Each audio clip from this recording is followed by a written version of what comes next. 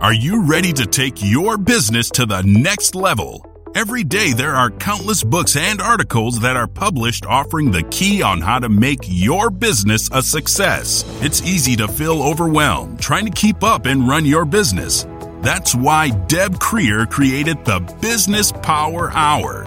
Keep up on the latest trends, best practices, and techniques for how to make your business a success. Let the Business Power Hour do the heavy work for you. Good morning, good morning. I am Deb Creer, and I am passionate about giving professionals the tools that they need to make themselves and their businesses as successful as possible. And we're going to have so much fun on our discussion today, because we're going to be talking about how to really improve your performance and how you are going about doing business. And so this is going to be so much fun to talk with my guest today, who is an overachiever. I'm just going to go ahead. I'm going to put it out there for everybody before I read the bio. So please join me in welcoming Dr. Carla Fowler to our program today. Welcome, Carla. How are you doing today? I am doing great, Deb. Thank you so much for having me. Perfect. Well, let me read a little bit about you and then we will dive in. So Dr. Carla Fowler is an MD and PhD. Told you she was an overachiever, and an elite executive coach. For the last decade, she has been a secret weapon for scores of CEOs, entrepreneurs, and other senior leaders. Carla's unique approach combines the latest research from performance science with timeless best practices to help top performers level up and achieve their goals. So again, Carla, welcome. Thank you. Great. Well, I always love to ask my guests how they got to where they are today, because I always think it's so interesting, and holy cow, you do have quite the story. So tell us a little bit about, how you've gotten to where you are today. Yeah, it's funny because, of course, when you look back, some things are clear that were less clear as you were going along. But I mean, the most honest answer is that if I look back, I can see signs that I was obsessed with high performance as early as like 5th grade. Okay. That is the first time I can remember using, I didn't know it at the time, but like using a performance principle. And that principle was deliberate practice, an idea, broached by Anders Ericsson. But it's sort of a silly story, but it was this point of saying, there was this presidential physical fitness test. Some of you I remember those. May remember this. You did a bunch of physical feats to get a certificate signed by the president. Right.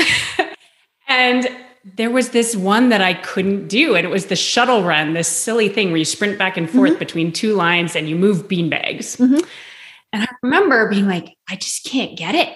And I went up to the school to practice, like of my own accord. I just decided to go do it. And I kept trying it the same way and it wasn't working. And then finally it was like, you need to do something different. And short story is I changed. I realized I had to slow down sooner, which felt very counterintuitive. But the point is, it was this moment that I can look back and say, you were already thinking about this, like at that moment. It wasn't something necessarily my parents told me to go do. But so that's just this funny story. But then when I kind of like fast forward, I see these moments in my life that were all building towards this sort of obsession with high performance, and also things I learned along the way, which then coming into coaching, and really now studying like performance science and thinking about it, and now looking at all the ideas that are out there, I can now look back and say like, okay, like, oh, I can see where I was using that philosophy. I can see where I was applying that. But so fast forward a ways, I was always interested in really trying to figure out how to be good at things. And, a glutton for punishment, maybe, but there were a few things that I learned going along that kind of led me through my path. So one was often that if you sort of leaned into the stuff that was really tough, like the challenging stuff, number one, less people are going to do it. And so like, even if you just show up and get started and keep doing it, like you're going to be at an advantage because a lot of people look at something and they say, oh, I don't want a piece of that. And so that was something I learned in middle school. Wow. I had this amazing teacher and her name was Fran Call. I think she believed young people were getting soft. And so she would have us do all these physical challenges. She had us walk around Lake Washington, which is a large lake in the Seattle area. It is like 55 miles in 24 hours. And we were like 12. Oh my. So we just kept walking. We literally, it took us 24 hours and we just kept walking. But like that moment of learning that, like that grit to say, can you keep going? Can you suffer a little bit longer? Right. When you can see the end, you're like, I can do this. Yes. I can do this. Yeah, you can do it. And also your sense of self-efficacy when you find those things, and it's not the same for everyone in life, right? But I think it's often a really useful exercise to go back and say, what was something really hard that I went through, and like, what do I know about myself from that? And like, I don't like, Deb, do you have things like that? I mean, not to put you on the spot, but you can probably think of things like that for yourself. And you do, you think, and then you think, what did it take to do that? And frequently we're amazed, we're like, wow, I really did do that. Yeah, exactly. So fast forward a little further. I think one thing was I was always pretty interested in math and science. And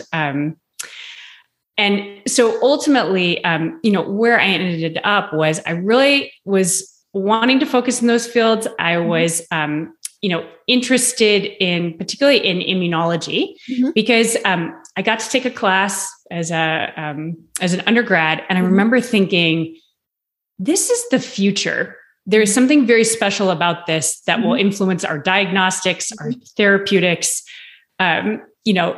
This will be what a lot of business is built around. And it's going to be very exciting. And so in this moment, I was like, I think I need to go there. It was interesting, but also there was this point of saying, you should go get in the arena where exciting stuff is happening. Right. Also, often where challenging stuff is happening. But if you go get yourself in that arena, you are going to learn more, you're going to experience more, and your performance is going to go up as a result. Like that's where there will be opportunities. And so ultimately, immunology is such a medical and a scientific field. Yeah, it's very scientific. Right.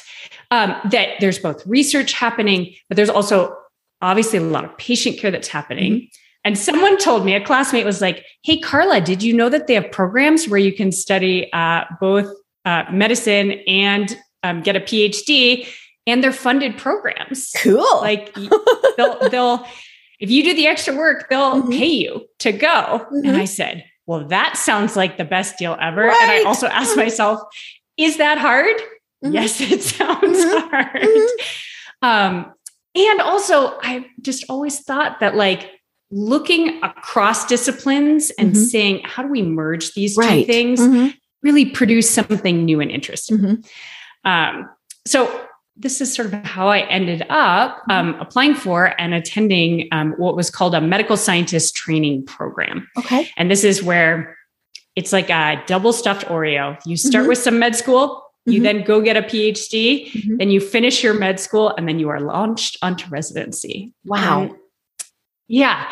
So, and so I entered one of these programs, and really this was this wonderful learning ground because I was surrounded by high performing people. I mean, when you think about kind of the cut that gets me, anybody in a medical or a PhD program are high performance people. I mean, that's just, they have to be.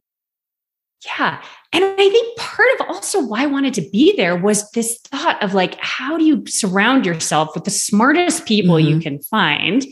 Because that will benefit you. Right. And so, and again, there's this little piece of me, I think, that wasn't fully at the surface level that was like, I just want to watch and see and observe everything that is happening here. And, like a big piece of that is it's a challenging road, like there's a lot to learn. And also someone who's a great doctor or great scientist is not always what we think of when we think of like someone who really studied teaching or coaching or mentoring, right? They are excellent and we need them. And also you've got to be able to learn in environments that weren't necessarily set up for like the perfect learning experience, how we would all choose for it to happen. And I learned some really valuable things that are still a huge piece of when I think about performance today. And one of those was from my mentor. So I entered kind of a world-class immunotherapy lab. And, a way to think of that is just how do we leverage the immune system and get it to attack cancers is sort of the way to think about what we studied. And of course, we studied very small molecules, not important to talk about today.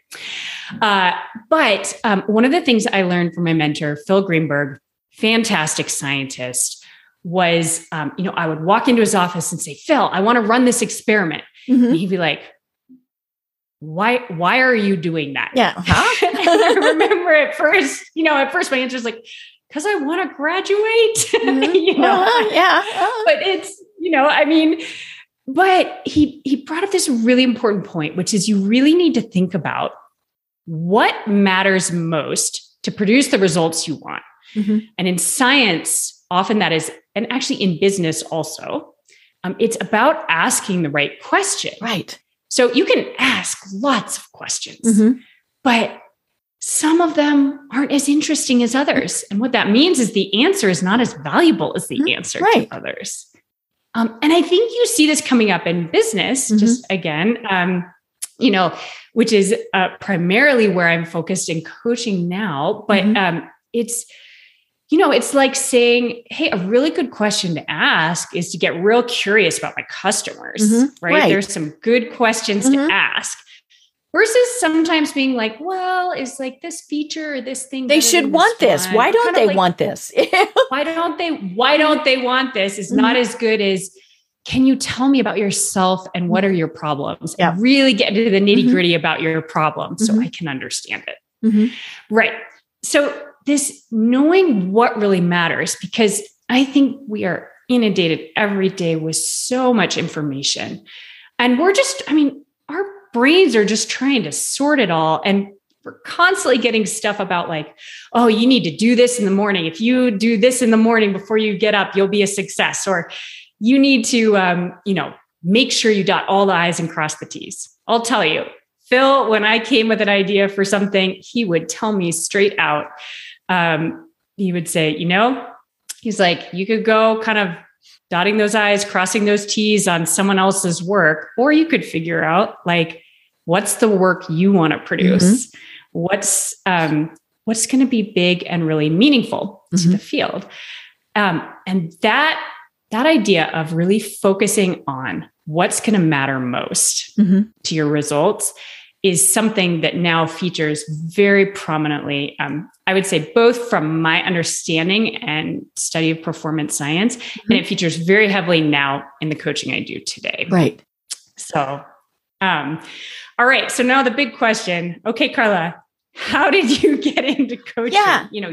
Because you were a medical doctor and now you're, now you're in a coaching area.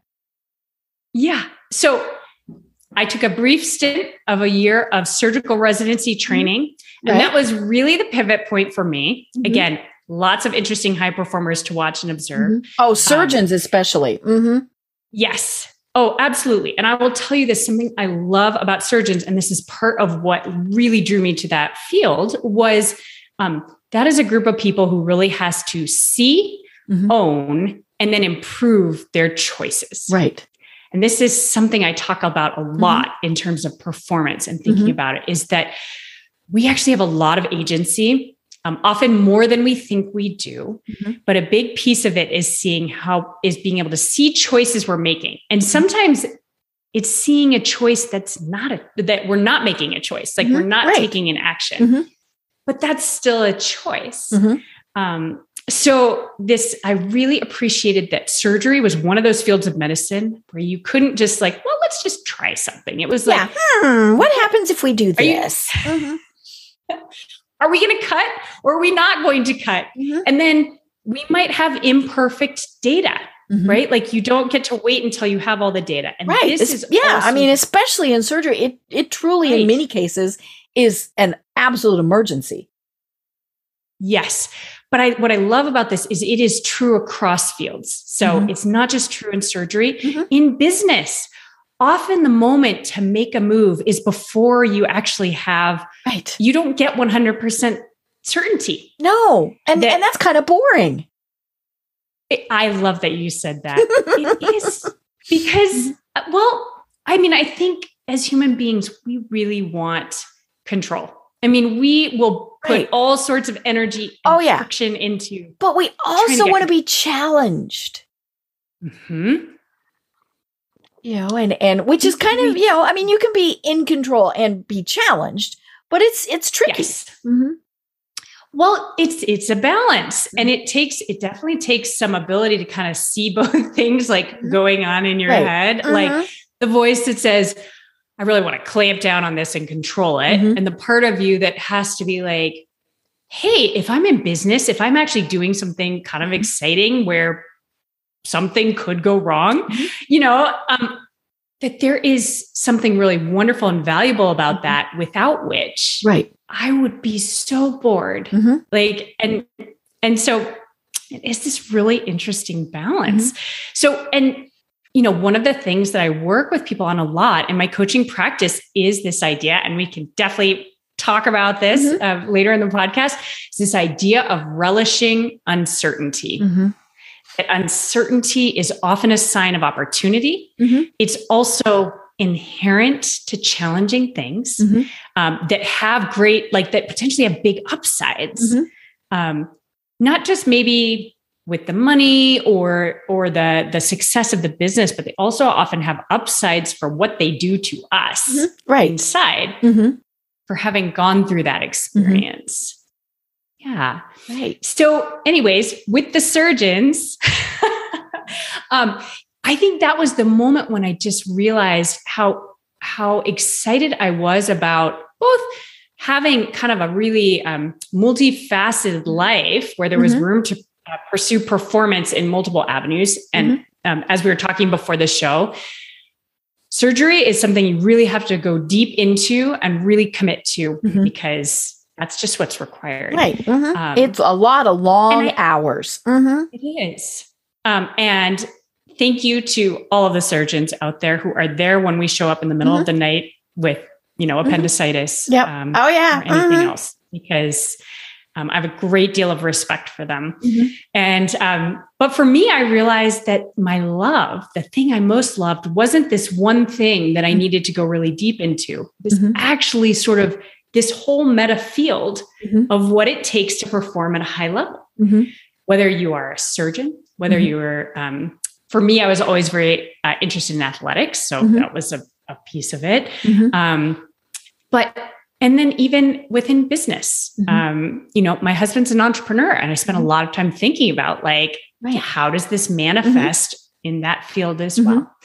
And so, it took some hard thinking, but it was clear to me that my next challenge was to leave residency and to build a methodology and build a practice that would allow me to study, understand, and most importantly, really bring performance science to people who were doing things that were ambitious, important, and who would impact the world.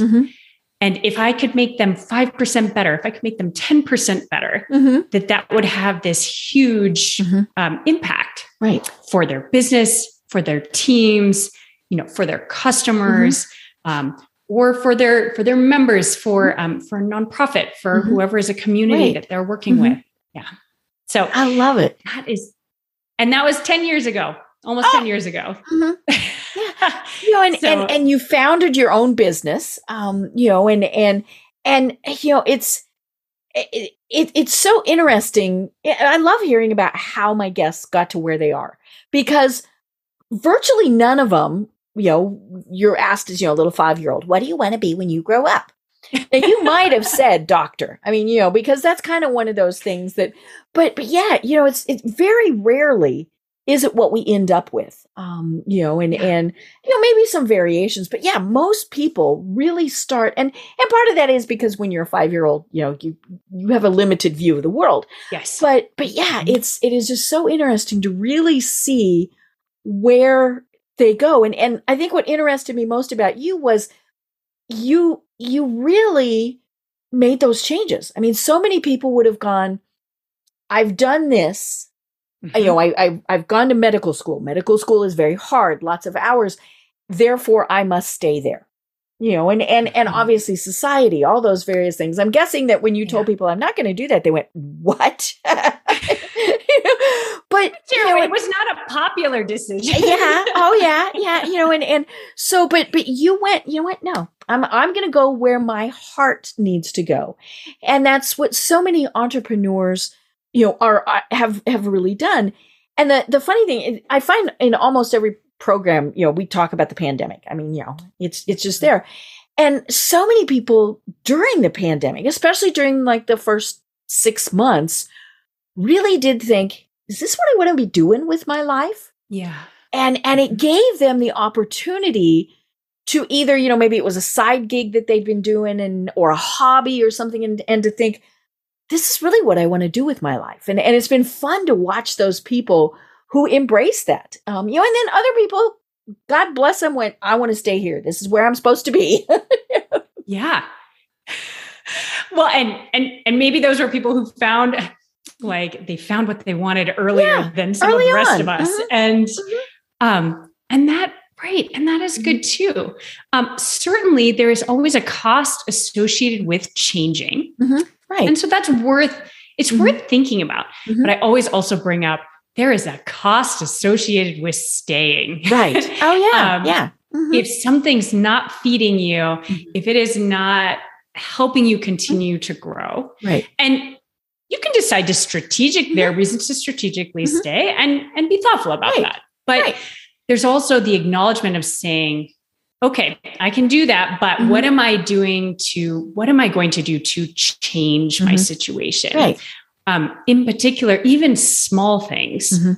One of the topics just that I don't believe there are many silver bullets in performance. So I have a few hacks, like little things, but when it comes to really making meaningful change or meaningful jumps up, I don't tend to find that, the productivity industry, generally has a good answer for that. Right. So it's often a little meatier, sometimes takes some more investment.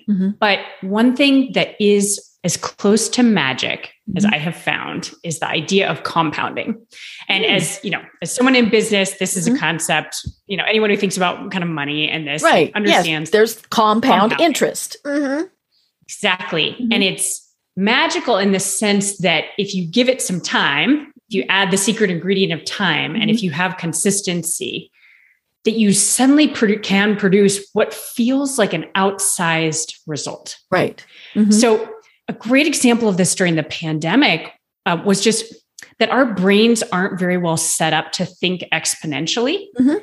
Like it's, our brains just don't kind of evolutionarily, we're used to things we can count, I think a tribe of up to about 150 people was manageable. And after that, you split. Right. Yeah. We just, we can't, for the people that are, I love the people that say, I have 30,000 LinkedIn connections. No, you have about 100 that you pay attention to. Yes. That's a really good point.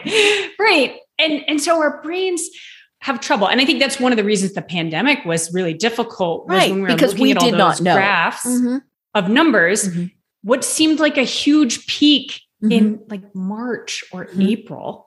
I mean, comparatively to how it grew then over time and the follow-up peaks, like we couldn't imagine how it could go from 10 cases and this many cases and this many cases to like hundreds and thousands and then the millions.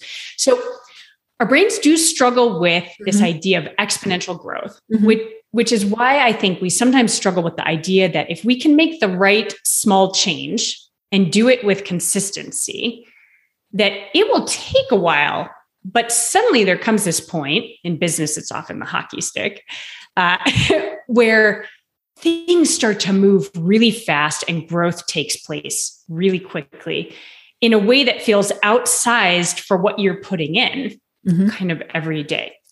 And it is amazing where this happens in all parts of our lives. Like, for example, if you start in sales, I love talking about sales because people who commit to sales and really do the hard work on that, it's a superpower. And in business, there's making stuff and selling stuff. And you are in sales, period. In sales, exactly. And most of us really like to make stuff. Like, I love to coach, right? But when I started my coaching practice, it was so clear to me that this thing that I wasn't sure that I was going to like doing, that I was like, you have no clients 10 years ago. Yeah, you have to be in sales. You need to go out and tell people about your business. You need to figure out how to get clients. And so you're in sales.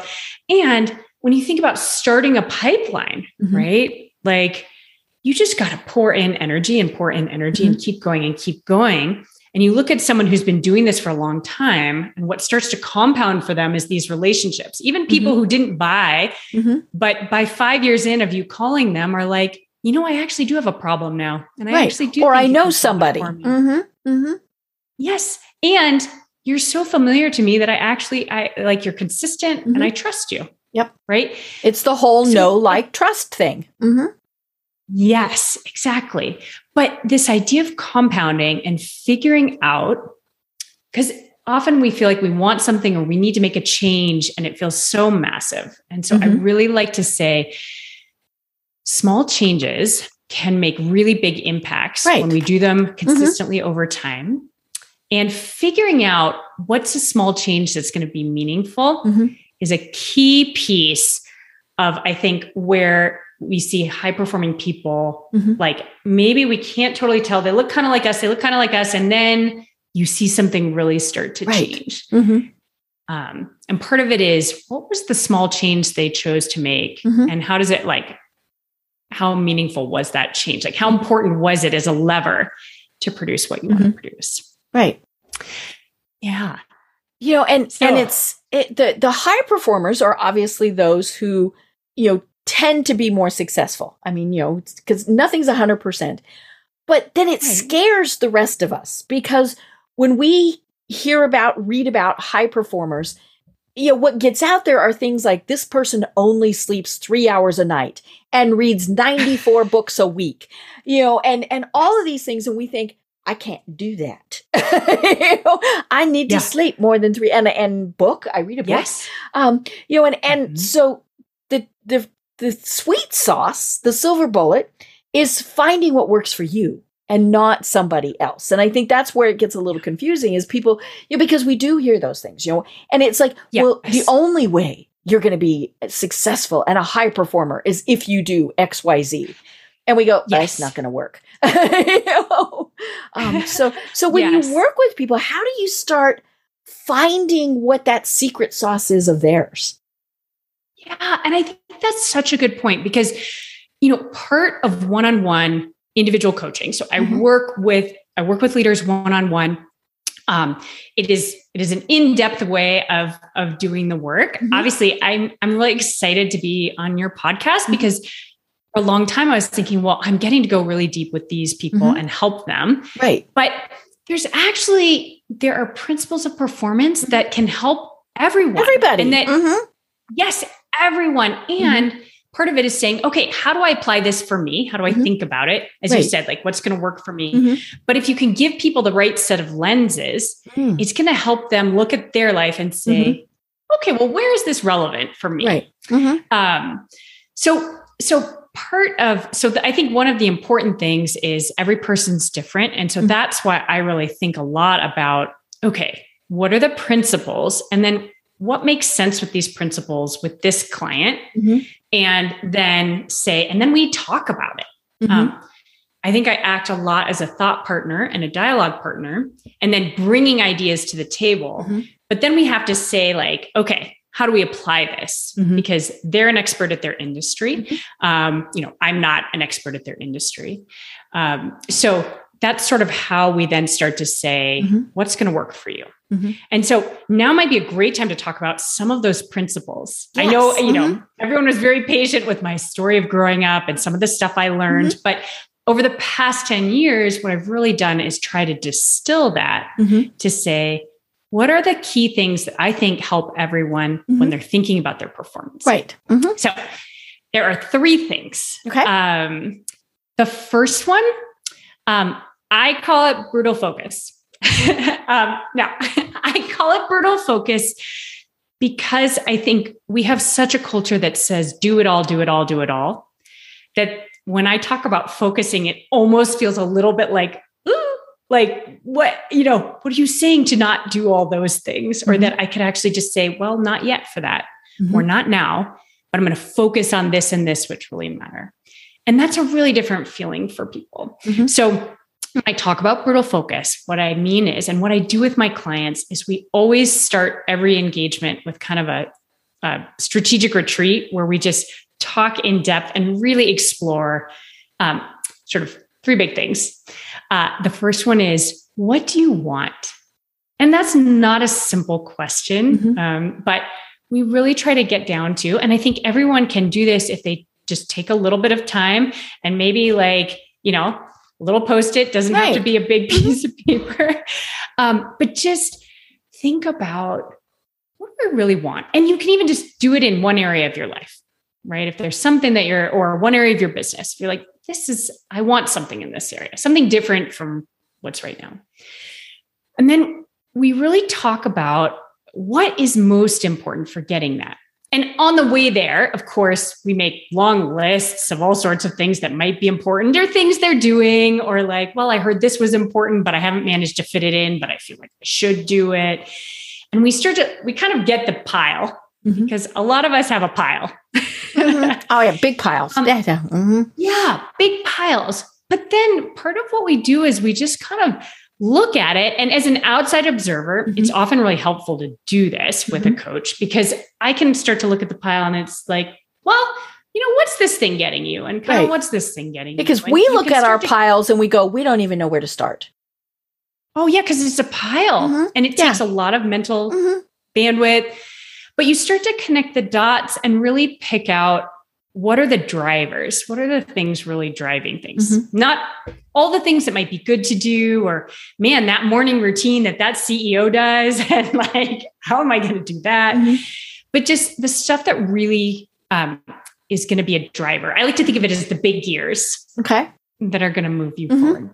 And then we look and try and say, what's kind of extraneous here?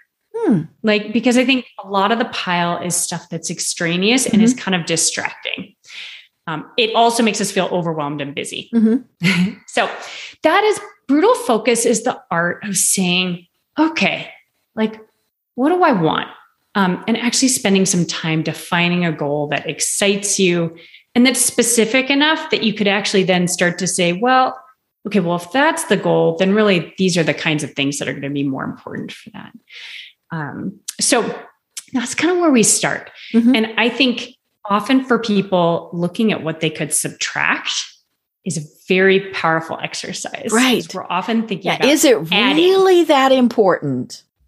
Yes. Right. Well, and also like, where am I going to add that? And where am I going to add that? And if my success is going to lie on me adding things, well, I'm just not going to be successful because I don't have room to add. Because I only have 28 hours in my day. Yes.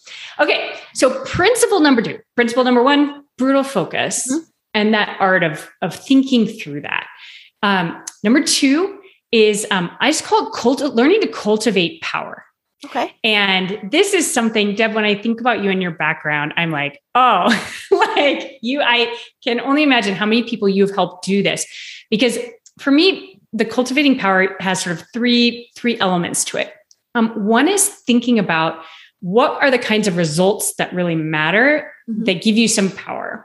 And doing whatever you need to do to produce some of those. So like, for example, if your business is producing, more revenue, like that gives you more power to do stuff. Right.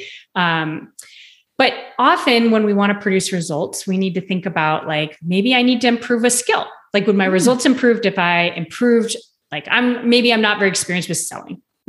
There are so many great books on selling. What if you read one book? In fact, what if you didn't read it? What if you listened to it? Right. During your commute? So sometimes it's leveling up a skill, but it's figuring out what are the gaps that will help you sort of produce a result that will matter. Then the second piece is your results don't matter if they're not visible in some way. And this is this really tricky thing about performance and the difference between like performance and success. So there is a great book on this topic. It was written by a scientist who studied networks. And it was called The Formula. And he studied the difference between people who had equivalent kind of results, whether it was in art, sports, business, even in the military, and found that there were people who had similar track records, but one person became like, the rock star, and the other person was kind of forgotten. And the difference was that in many areas where exact performance is hard to measure, like where it's not as clear who's winning and losing, network and visibility comes into effect. So how aware people are of what you've done matters a lot. So in tennis, if you win a match, it's pretty clear. And so actually, if you're winning matches, generally you're visible. Those two things go hand in hand. In business, if you run a practice or you run something and there are other businesses like yours, you might be doing great work, but if it's not visible, it's a little harder for people to measure, like, what's happening there. So the second piece of cultivating power is saying, how do you promote? How do you make yourself visible? How do you bring that network into play so that people are seeing what you're producing? And then the third piece is really about saying to do anything at scale, you need people.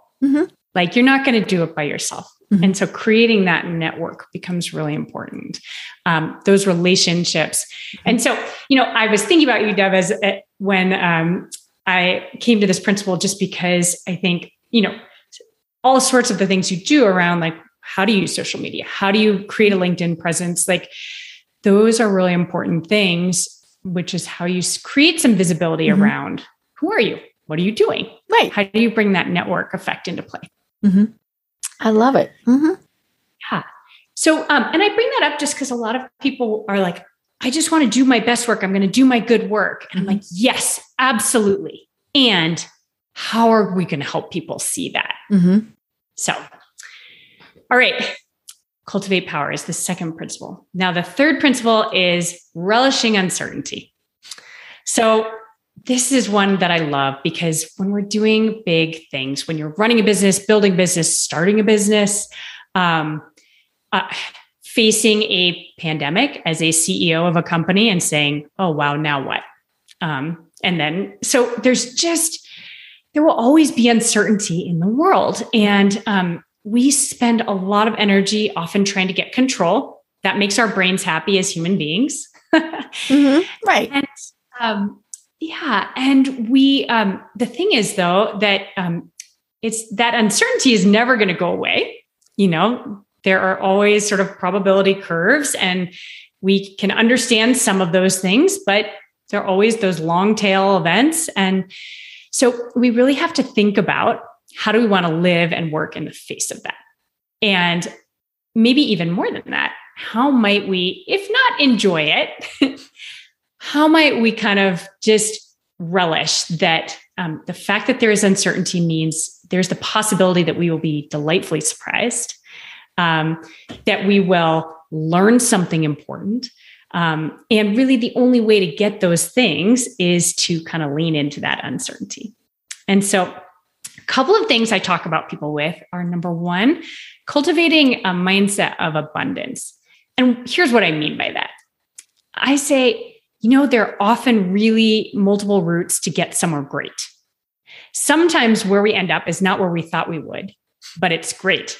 Sometimes it's better than something we actually could have planned or imagined for ourselves.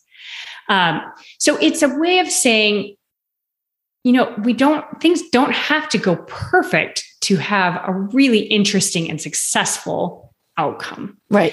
I think the second piece is really about saying, all right, there's things that are knowable and there's things that are not knowable. And if there's stuff that is knowable, but I don't know it, okay, sometimes I can fill in those gaps and that could be less uncertain. So if I can do that, go do the work on that.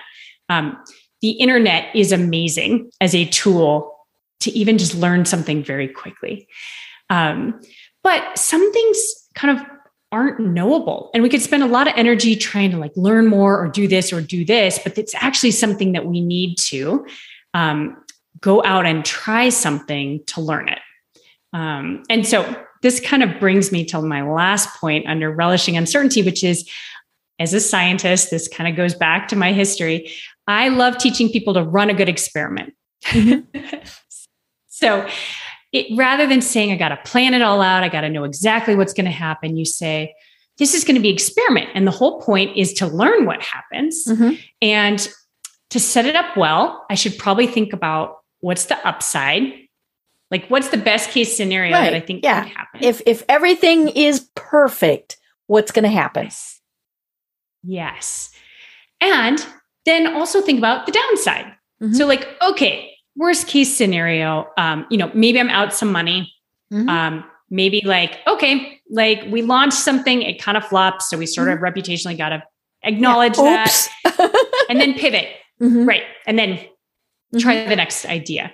But it's thinking about, there are experiments one could run that have a huge downside. So that's not always something I would You don't want to go recommend bankrupt. Yes, exactly. Betting the company might not be the right strategy. But rather than thinking about it as there's a good decision and there's a bad decision, and I just need to figure out what the good decision is, to say, no, there's a lot of experiments you could run and they exist on a spectrum. And the thing that kind of makes better experiments versus worse experiments is often you would love an outsized potential positive return for the amount of risk you're taking. Right. And you want to make sure you're going to learn something. So that means just setting up the experiment so that if it doesn't, if it goes how you want it to, or it doesn't go how you want it to, that you understand what happened. So sometimes that means setting up ahead of time. Maybe it's not just launch a thing, but commonly you want to launch a thing, but you also want to have maybe some feedback sessions or some ways that you might get that initial feedback on it, so that you're really not just operating it didn't seem to work, but we have no idea why. We don't know why it didn't work, but we don't know why. Yeah. Or we think everyone loved this feature. Let's do more of that. But then actually the thing people loved was something totally different. They liked the color. The feature didn't mean it. They liked that it was purple. Exactly. So the three things, and again, these are kind of high level, but I went into some more detail because I think they're a framework or lens that anyone can really take to one piece of your business or your life. Start small and just say, how could I focus in this area? Starting with the goal and then really figuring out what's most important. And then as you're going to that, cultivate power to say, okay, how do I use what's most important to really produce some results? And how do I make those results visible? And how do I make sure I have the people around me that are going to help make this big? And then lastly, how do I relish uncertainty? How can I enjoy as much as I can of the excitement of this? And so those are things that we really focus on in coaching and figuring out, where do those things come up? How are they relevant? And what are we going to do with them? Right. And I love the uncertainty part, because there is always uncertainty. It doesn't matter. And so knowing, okay, it's going to happen. So what are we going to do? And all the businesses that unfortunately shut down because of the pandemic, in many cases had never thought, what if? Now, nobody was foreseeing a pandemic. That just, now you might, since you are an immunologist by background, maybe, but for the most part, people went, no, that was so outside the realm, but they still could have been planning for smaller what ifs. What if my internet is down for a week? What if my business catches fire? Long ago, I did crisis management planning, and I got into that after September 11th because, that was obviously one of the first big times where companies were going this direction and whoop, we really had to, go a different direction. And so we were working with people to say, okay, hopefully, fingers, toes, eyes crossed, something like that will never happen again. But what happens if, say, the sprinkler system goes off in your business? Do you have backups of your computers? Do you, could you purchase more computers? And I happened to work for a company at that time that we did that. I mean, we had very good crisis management planning. And so we really did figure out, okay, what if we can't get into our building? What if the CEO keels over dead? What if, all of those things. And so we tried to go through those. And of course, by having that planning done, then if something like a pandemic comes up, you're not quite so lost. Because really just things as simple as, okay, what if we can't get into our building and people have to work from home? Right. That was because that was probably one of the biggest things that was the problem. And it was very sudden, right? People worked on Friday in the office, and on Monday they were not in the office. And, and so if you had planned that, okay, the key people had laptops and they were supposed to take them home every night. Did everybody have, I talked to somebody who months into working from home still did not have a good chair that she was sitting in every day. And she said, it's just so hard and of course, then the problem was you couldn't buy them because everybody went, ooh, we need desk chairs at home. Right. Yeah. And so, it was, do you have a little space for a home office if you had to do that? And so many people feared, okay, well, they're going to make me work from home. I might call in sick and they're going to say, no, you can still be working. But, no, it's kind of those planning type of things that then if something really does happen, you can deal with it. Mm-hmm. I think that's so true. And, one of the interesting things, because planning is obviously, it is helpful and it is good to have a plan, particularly some of the crisis management stuff you're bringing up. And one of the ways, so sometimes when I'm working with clients, and certainly, so I worked with executives, leaders of nonprofits, like leaders in companies through the pandemic. And one of the things that I think is really important that I like to bring into planning is, yes, there are some key things that you need to think about. But one of the ways to think about it is rather than saying, what are all of the what ifs, right? And trying to get to a detailed, yes, right. I mean, well, you could just go down. You could drive yourself crazy, right? Yeah. So one of the ways I like to think about it is to say, what are the things that really need to be in place to buy you time or runway? Right. So, and often money is related to these things. If you have money in a crisis, there are options you have that you don't have if you don't. So that's kind of like how, from a personal standpoint, we all should have, 3 months living expenses in the bank. Right. And you don't know why you're going to need them. And maybe, and hopefully you never do. I mean, that's vacation, right?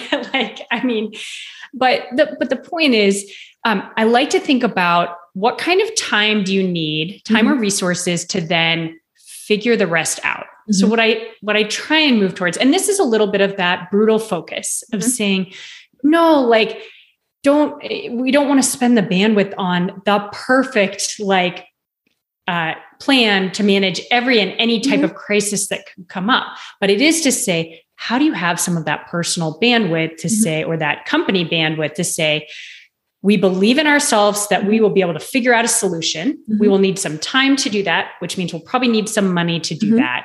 And what do we think is sufficient to then say, based on whatever kind of business you're running, to put things into place? And it's an interesting perspective because many people who come up into positions of leadership or running their own businesses are actually really good at the details. Right. Like they are good at having a plan. And the idea of actually leaving some uncertainty on the table, even if you could make a plan because you're that good, is a really interesting strategy. But part of it is so you can invest like some of that bandwidth in other places, right? Versus always having to plan to the nth degree. And this kind of comes to that. It's sort of something that comes up in entrepreneurial circles. I feel like it's this idea of, I think it was like, you got to let some fires burn.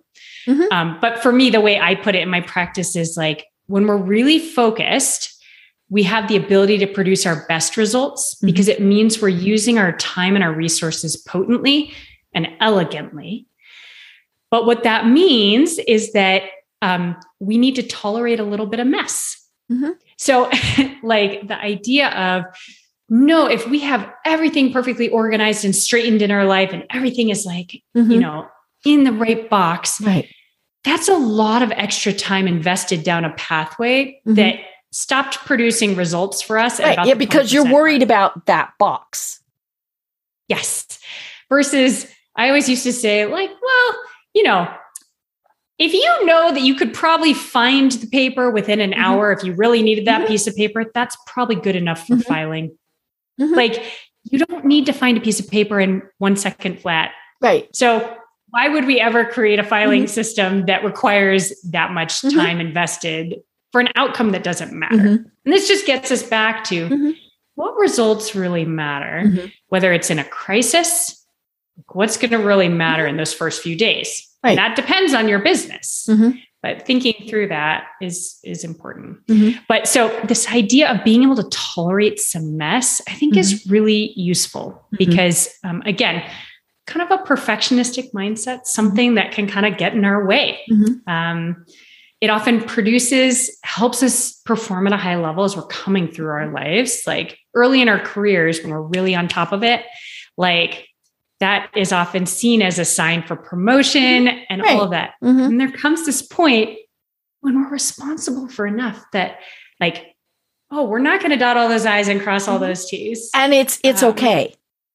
And it's okay because that's not what matters anymore. So yeah.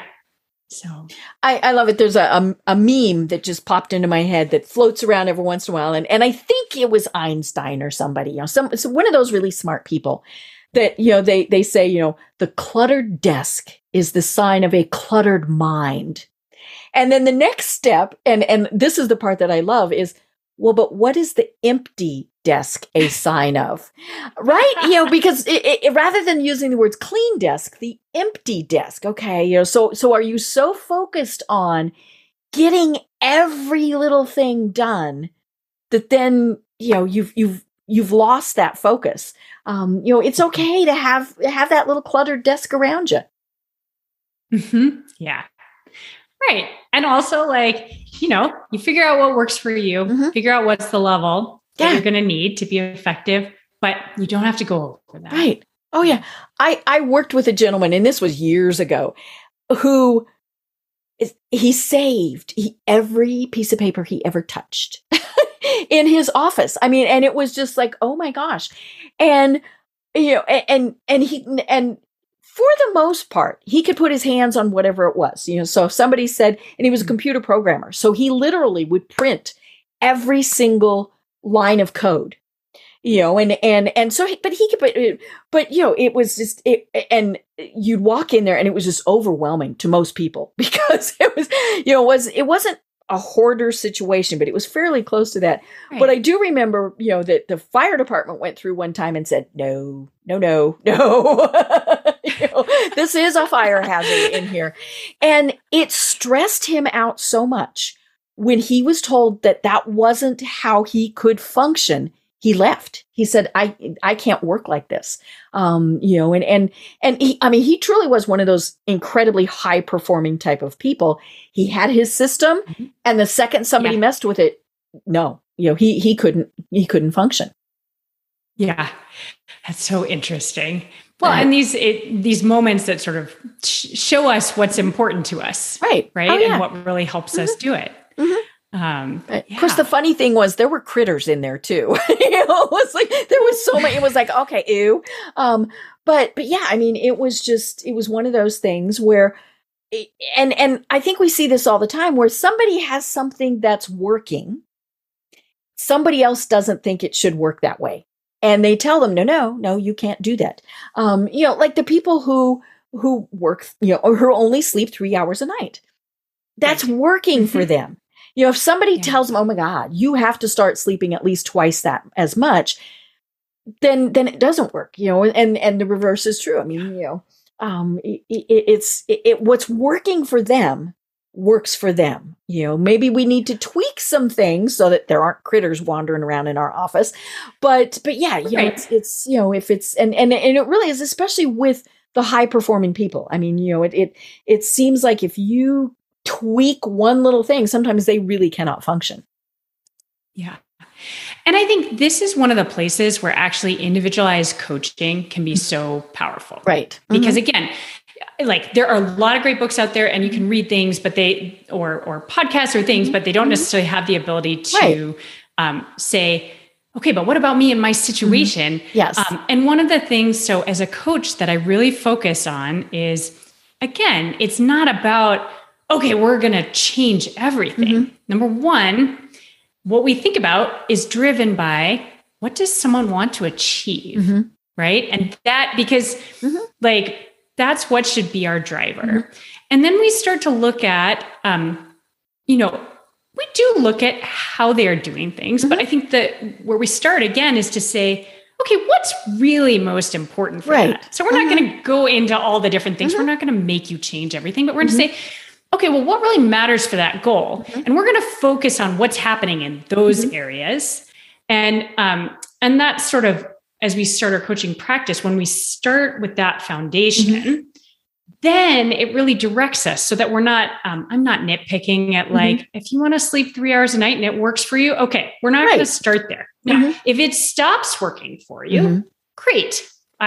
We can definitely talk about that. Right. But, it's this idea of saying, no, let's look at the stuff that matters and let's figure out, like, if it's working, how do we help you do more of it? Right. If it's not working, what are some other ways you could think about it? And not just necessarily stop doing that, but to say, how do we help you do this in a different way? Right. And really look for those opportunities that feel doable to that individual. And so as a coach, I love it because I read everything related to performance science, whether it's around strategy, execution, mindset. And so my job is just to come to the table with a lot of different understandings of what works for people, what's effective, and then different angles of approach. Because again, as we work through things, people are going to be different. Right. And we don't need to hammer on something that like isn't actually really relevant to where you're going, because people have been successful doing like having all sorts of different quirks and ways. And so it's not about one size fits all. Right. You got to look at that. Well, So that's oh my for gosh. me for coaching. Yeah. I love about it. I can tell you love it so much. We've only got a couple minutes left. So tell us a little bit about your company, the services that you provide, and then how people can connect with you. Awesome. Well, so my company is called Thaxa, and I can be found at Thaxa.com. That's THAXA. And really, so as I said, I focus on one-on-one coaching. And generally, I really work with people over a longer arc. So often an initial way that we start working together is, over the course of like of a year. But this is not a quick fix process. Not a quick fix process. There are coaches out there. If you're like, I need a tactical fix, like there are absolute coaches who do that. That's not really where I focus. And that's because the goals people are setting, these are often leaders who, like maybe they're the CEO, but they also might be a senior leader who has the autonomy and responsibility for like a P&L or, some important piece of what's happening. And so what we look much more holistically to say, not just like tweak here, tweak there, but say, okay, let's lay a good strategic basis with like, what's the goal? What really matters for that?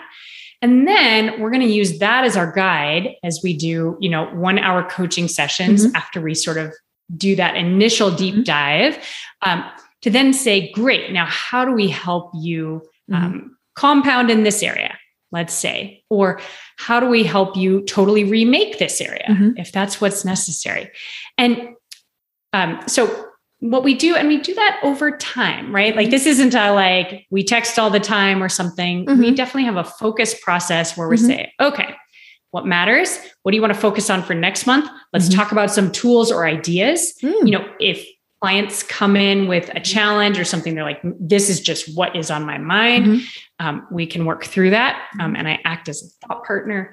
So really, we look at stuff from all angles, but we're focused in kind of where we're targeting. And I think that is part of what really helps people then accelerate and make progress in ways that felt like it was harder to do on their own.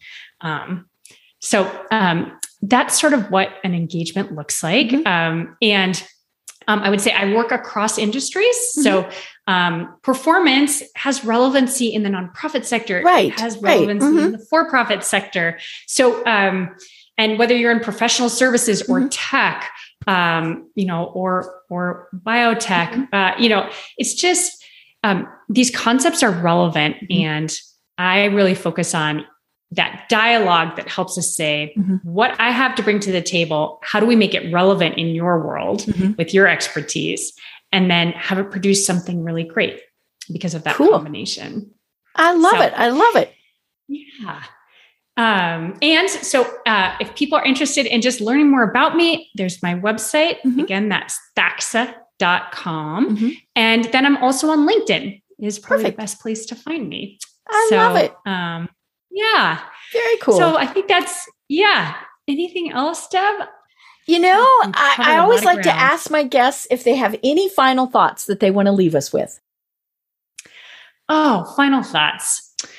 I think my final thought is, do you remember that saying? It's like, go big or go home. Right. I mean, it's a little provocative, but I think there is so much that when we kind of are willing to like go out and say we want something, make a big goal, and lean into the uncertainty of that it produces so much amazing stuff for our own personal development.